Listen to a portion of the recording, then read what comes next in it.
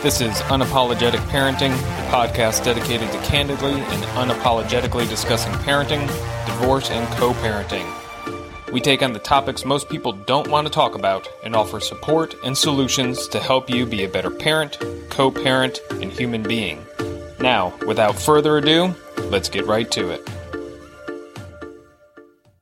Welcome back to Unapologetic Parenting. I'm your host, Carl Knickerbocker, and in this episode, we are talking about educating our kids about narcissism, educating them about narcissistic behaviors, perhaps cluster B, borderline behaviors, without using the other parent as the prime example. So I think a lot of times when we deal with a narcissistic co-parent, a narcissistic ex, or a borderline, one of these cluster B disordered folks, we as the other parent tend to shy away from doing any kind of education on boundaries, mental illness, different borderline or narcissistic tendencies in people, because there's that fear that, well, if we say anything about this or talk anything about this, then we're going to be damaging potentially the relationship between the child and the other parent, and then we're going to be the ones that look like we're doing something awful and insidious and trying to alienate, etc., etc., etc.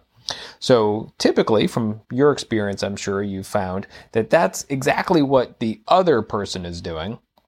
They're going on some sort of weird campaign, as is typical for people with those disorders, where they're probably trying to paint you, misrepresent you, make you look all sorts of crazy to the children, probably have engaged in some sort of manipulation or alienation campaigns in the past, whatever have you. Well, that doesn't give carte blanche or excuse or anything else to then do the same thing back. But here's where I focus in on things. These are life skills that need to be taught. These are relationship skills involving boundaries, people's character, being able to recognize who is healthy and going to be a suitable match or suitable potential match for friendship, love, relationships, marriage, whatever else have you. These are skills that need to be taught.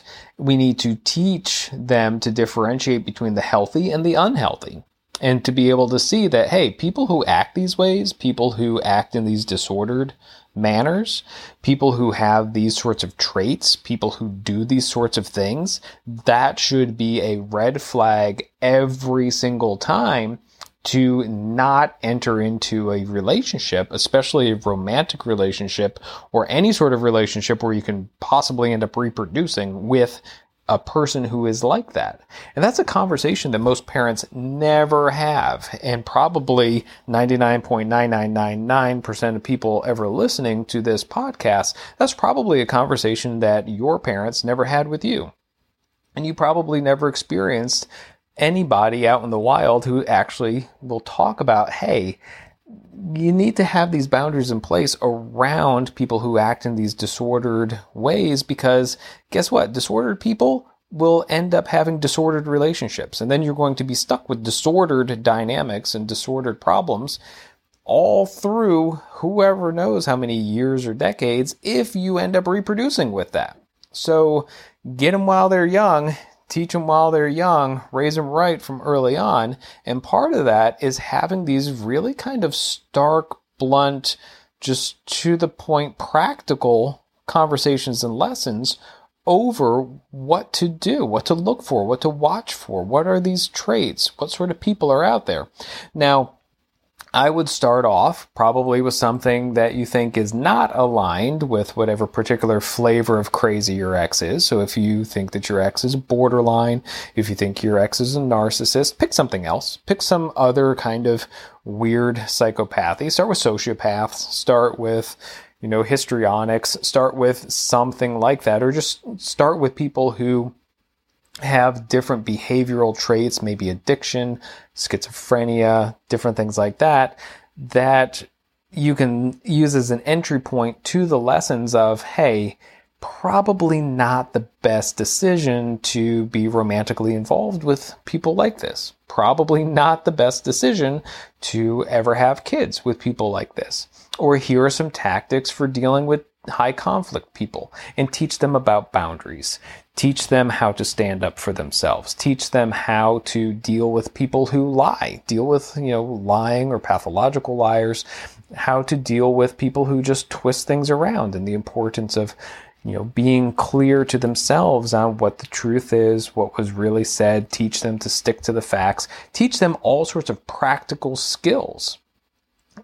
And from there, down the road, you could get more into some of the specifics of narcissistic personality disorder, but you could probably just break that down into things like, how do you deal with somebody who, lies? How do you keep yourself secure in the truth? And you can couch it in terms of, hey, millions of people do this. This is running rampant in our culture and society right now. People just making stuff up. And so let's talk about sticking to the facts. Let's talk about looking at a situation and just seeing, all right, this is actually what was said. This is actually what was done, and leave it at that. Avoid the temptation of spinning off into, well, it doesn't matter what the facts were. It doesn't matter what people actually said. This is what I feel, and this is my truth. And my truth is what really matters, and all that other craziness that people do. Teach your kids about the reality that a lot of people just make stuff up and then accuse others of it. You can teach them about individual things like projection. Hey, a lot of times when people are accusing you of something, they are projecting what they themselves are doing onto you. You can teach them about that. You can teach them about black and white thinking or splitting, and say, hey, anytime you see somebody who's like, oh, you're all evil, and then the next day you're all good, or this person is just, the golden child and you're just bad, bad, bad. That's called splitting, and that is this, and that is not healthy, and let's not ever do that. And you can teach them about these individual things. You can teach them about empathy, just as a neutral concept. Hey, empathy means acting compassionately. And you don't have to get into the woo-woo stuff about, I walk into the room and my heart chakra feels pain somewhere. That's just weird. Just no. But you can teach your kids that, hey, empathy means I understand that this other person is suffering. I understand that this other person has an emotional need or physical need or whatever else have you. And then I can work to address that. I don't have to feel just in my, heart or spleen or whatever else, what they feel. I can understand it and then act empathically to them in the form of compassion. And teach them that. Teach them what it means to act compassionately and to respond to the needs of others. And then teach them that, hey, some people just can't or won't do that. Some people just will actively refuse almost every single time possible. They will refuse to act in that responsive, compassionate way. And that's a big problem. So if you ever see somebody doing that, that is not the type of person that you want to have a relationship with. That is not the type of person to trust or bring into your life on any kind of higher level. If you need to get down the road and start, exploring concepts about narcissism or borderline or this or that, give them some book recommendations and let the books just kind of speak for themselves. So, have them read The Sociopath Next Door. Just be like, hey, this is just a really fascinating book. And, part of your summer reading is going to be these other classics or whatever have you. And then I also want you to read this book, and just let them read it. Or you might have them read Stop Walking on Eggshells and just say, hey, here you go.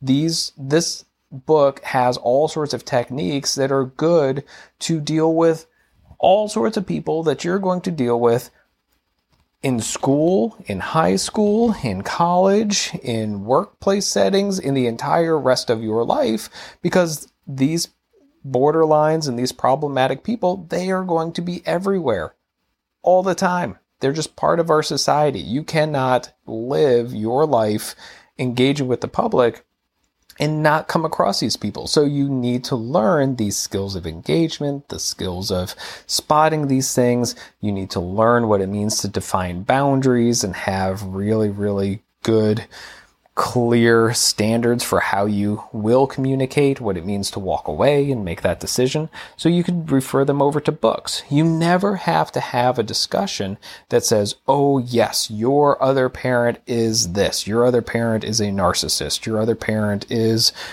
disordered. Your other parent is this or that.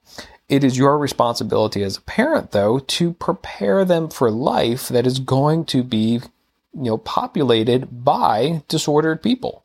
It is your responsibility as a parent to prepare them, whether the other parent is, disordered or not. Prepare your kids to be able to spot these things and to know how to recognize them and respond appropriately and have the decisions and boundaries in place now that are going to serve them to avoid getting into relationships and, God forbid, having kids with disordered individuals, because we all know where that leads and how difficult and awful that is. We don't want our kids to experience that. We don't want them to repeat those mistakes or repeat that past. And the best way we can do that is to teach them the skills that they need, these neutral skills that they need to handle disordered individuals wherever they are in life, whenever they are in life.